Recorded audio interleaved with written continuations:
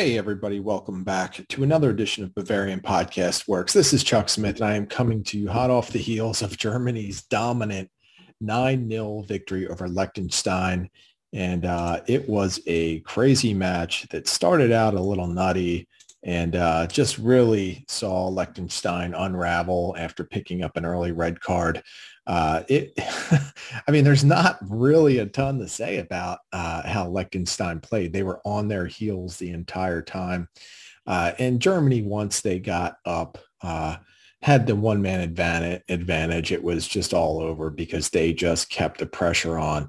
And even through the first part of the game, which wasn't even that long before the red card happened, Germany was thoroughly dominant anyway. So let's just kick things off and talk a little bit about the lineup that Hansi Flick rolled out before we get into the nitty gritty of who did what during the match. So Flick, obviously, with all of the issues that his squad has been facing, had to get a little creative. So we know that Niklas Süle was out with COVID.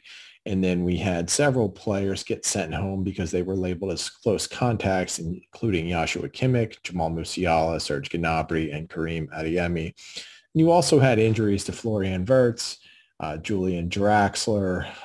It just was really crazy. There was a lot going on, and it was really unfortunate. And I should also mention Nico Schlotterbeck was another player that was injured and could not participate. So Flick went with a kind of a lineup that we'll probably never see again. Manuel Neuer was in net. Antonio Rudiger and Thilo Kehrer started at center back. Christian Gunter and Jonas Hoffmann were the outside backs. And Hoffmann playing outside back was interesting because that meant that Rado Baku, the Wolfsburg youngster, had to start on the wing. And he was joined by Leroy Sané on the other wing. And Marco Reus played the 10, while Thomas Muller was the striker for all intents and purposes. Of course, Leon Goretzka and Ilkay Gundogan were the double pivot sitting back. Well, not really sitting back today, but they were the midfielders for Hansi Flick. So as you can see, it was a little bit of a mishmash lineup, but it worked, and it worked early, and you'll see why as we kind of talk through what happened. So very early in the match, it was really, really evident that Germany was not going to struggle here. They dominated possession extremely early. Liechtenstein were on their heels. And then a very, very unfortunate incident happened for Liechtenstein where Leon Goretzka was in the box, and Liechtenstein's Jens Hofer went with a high kick, a flying high kick that connected right on Goretzka's jaw. Now, it was a crazy play, and it was a reckless play. And while it was reckless, I don't think that Hofer was doing it intentionally. I think he was just really trying to make a play on the ball. And, you know, it can be unintentional and reckless at the same time. So he was given a red. Ilkay Gundogan stepped up to the penalty marker and drilled it to give Germany a 1-0 lead. I almost slipped up and said Bayern there in the 11th minute. So that red card went down in the 9th minute. There was about 2 minutes of Goretzka getting sorted out and making sure that he was still able to function, which he was. I mean, I think the first thing every Bayern fan thought of was, is he going to be okay? Because the last thing you really wanted to see was Goretzka taking a boot to the face. But all in all, he did well throughout the game. He, did best by getting back out onto the pitch. So everyone was happy about that. But Germany was far from done. In the 20th minute, there was an own goal.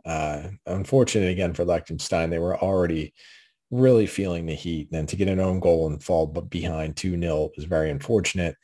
Then we saw Leon Goretzka feed Leroy Sané just a perfect pass, and then Sané with just a really deft shot that snuck right inside the post. Really nice shot by Sané. Really got a chance to show his skill there. That put Germany up 3-0 in the 22nd minute, and then by the 23rd minute, just 1 minute later, Marco Reus got on the board. So you could see that this was going to be an absolute blowout, very, very early. So the first half ended 4-0, and there was really nothing you could say about Germany that was bad. I mean, yeah, some players were up and down their performances. Rydel Baku, I thought, was forcing some things, didn't always look comfortable, but he got better as the game went on. It was, the first half was just so dominant for Germany that you really would have to nitpick to find things that went wrong. They did an excellent job maintaining possession. They constantly were putting pressure on Liechtenstein, and they also were very, very creative in trying to find different ways to score. So, as halftime came and went, we saw Jonas Hoffman and Goretzka get subbed off, and then we saw Lucas Nemecha and Florian Neuhaus enter the game. But it was only in the 49th minute where Leroy Sané struck again, this time off of a feed from Marco Reus. And that put Germany up 5-0 in the 49th minute. And by the 64th minute, we did see two more subs. Maxi Arnold came on for Ilkay Gundogan, and Kevin Volland came on for Leroy Sané. Now, at this point, it's 5-0. And I honestly was thinking, okay, well, Germany's going to ride this out now. They have a 5-goal lead. They're going to play the possession game. They're going to stop attacking, but I was wrong. We did see another sub in the 72nd minute as Matthias Ginter came on for Thilo Kehrer. But from there, all hell kind of broke loose. In the 76th minute, Thomas Muller picked up his first goal. Florian Neuhaus was credited with the assist. Neuer kind of picked up. It was kind of a trash goal. He was in the right place at the right time and just was able to tap in a shot. So good for Muller. Always good to see him score. Then Rydel Baku in the 80th minute kind of put a prayer up, and it went in, just tucked in under the far upper corner, the upper 90, and Baku got his first international goal, which was pretty cool to see. Always like to see a kid have that kind of achievement. But again, even at 7-0, Germany was not done. Thomas Muller picked up his second goal in the 86th minute, this time off of a feed from Marco Reus. Reus, I thought, really had a good game. Just was very active, looked seamless and part of the team. Sometimes when he plays for Germany, he looks a little detached and unsure, but I thought he did really well. And I guess it's easy to do well when you're only playing against 10 men. But I think Reus is a player that's very capable of being a difference maker for Germany. And if they can get him to really play up to his capabilities and up to the talent level that he has, that is just one additional weapon that Hansi Flick can roll out there. So I was happy with the way Reus played today. In the 89th minute, the ninth and final goal happened. Rydel Baku put a shot up, deflected off Liechtenstein's Max Gopel, and as of now, it's listed as an own goal. It was one of those shots where there was no intent for Gopel to even do anything other than just try and deflect it away, but it deflected off of him and went into the net. I think it's kind of harsh for that to be an own goal. To be honest, I thought Baku, I thought he deserved a goal on that, not because of anything that he did, but I don't think there was anything that the Liechtenstein defender did to indicate it should be an own goal. So I just thought it was a deflection. But, the sources that I'm looking at right now have it listed as an own goal. I don't know if it will change or not, but that's how the game ended, 9-0. And what you want to take out of this one is that, yes, Germany is playing well under Hansi Flick. And if every team they played only had 10 men, they would do extremely well. But you really have to look at the progress. More than anything, you have to look at the progress the team has made under Flick. Obviously, there are a lot of people who had opinions about the way that the team played under Yogi Löw, and they looked a little restricted. They looked a little passive. That's all gone. And I'm not just talking about this effort tonight. I think it's something that we've seen over the course of the past few games since Flick has taken over. Germany just looks more creative. They look faster, and they look always ready to attack. Yeah, they should beat Liechtenstein if Liechtenstein had 13 men on the pitch.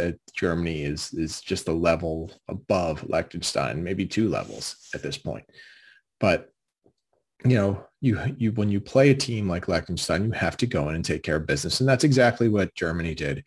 And that's what Flick's biggest job is to make sure that his team is taking care of business in games like this. It wasn't too long ago when Germany was under threat of games like this, where they were losing to teams like North Macedonia.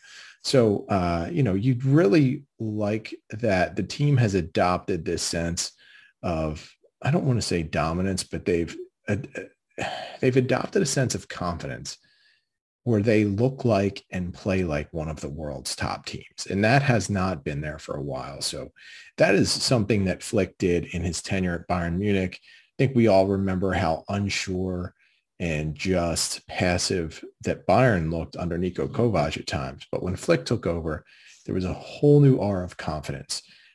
Players were talking more. There was just a faster, more crisp play that was associated with the team. And I think we're seeing that with Germany. And I like I said, I'm really impressed with what he's done so far.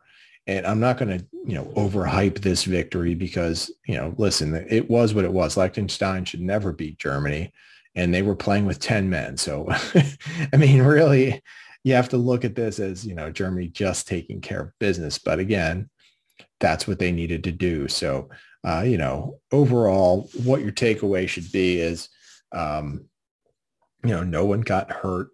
At least as of now, we don't know of anyone getting hurt. I mean, we kind of got lucky that Leon Goretzka did not go down.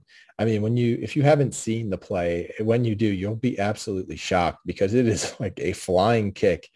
Maybe even like something, if you remember the old Nintendo game, Kung Fu, it looked like something out of that, to be honest with you. So, if you're old enough to remember that game, you might be able to picture in your mind what I'm talking about. But seeing Gretzky get back up and continue to play was really assuring. And then just to see the way that the team dominated after that, 100%, you have to be really happy about that. So I think that's about where we are going to leave this episode. Germany obviously will pick things up against Armenia on Sunday, and that should be more competitive than this unless Armenia picks up a red card in the ninth minute. Then all bets are off at that point. But Germany took care of business. They did what they had to do, and we will be giving you we'll be having a couple of episodes this weekend. So we'll have a weekend warm-up podcast coming out tomorrow, which would be Friday, and then we will have probably a preview show and a post-game show for Armenia. We did not do a preview show for Liechtenstein because of scheduling conflicts, so we apologize for that, but we will be looking to try and get one done for Armenia. And that would probably be mostly some thoughts about what's going on with the roster and how things look, more so than a analytical breakdown of how Germany matches up with Armenia. So, as always, we love your support and we appreciate it. So be sure to stay tuned to Bavarian Podcast Works for those episodes I talked about. Check out BavarianFootballWorks.com for all of the latest Bayern Munich and Germany coverage. You can always get me at the Barrel Blog on Twitter. You can get our main account at Bavarian FB Works. You can get Jake at Jefferson Fenner. You can get Tom at Tommy Adams. You can get I Need No Name at BFWINNN. And hey, if you get a chance, check the game out. I'd like to tell you you didn't miss much, but there were some pretty cool goals and some good performances that happened. So if you get a chance, check it out. And hey, we'll see you next time. Thanks.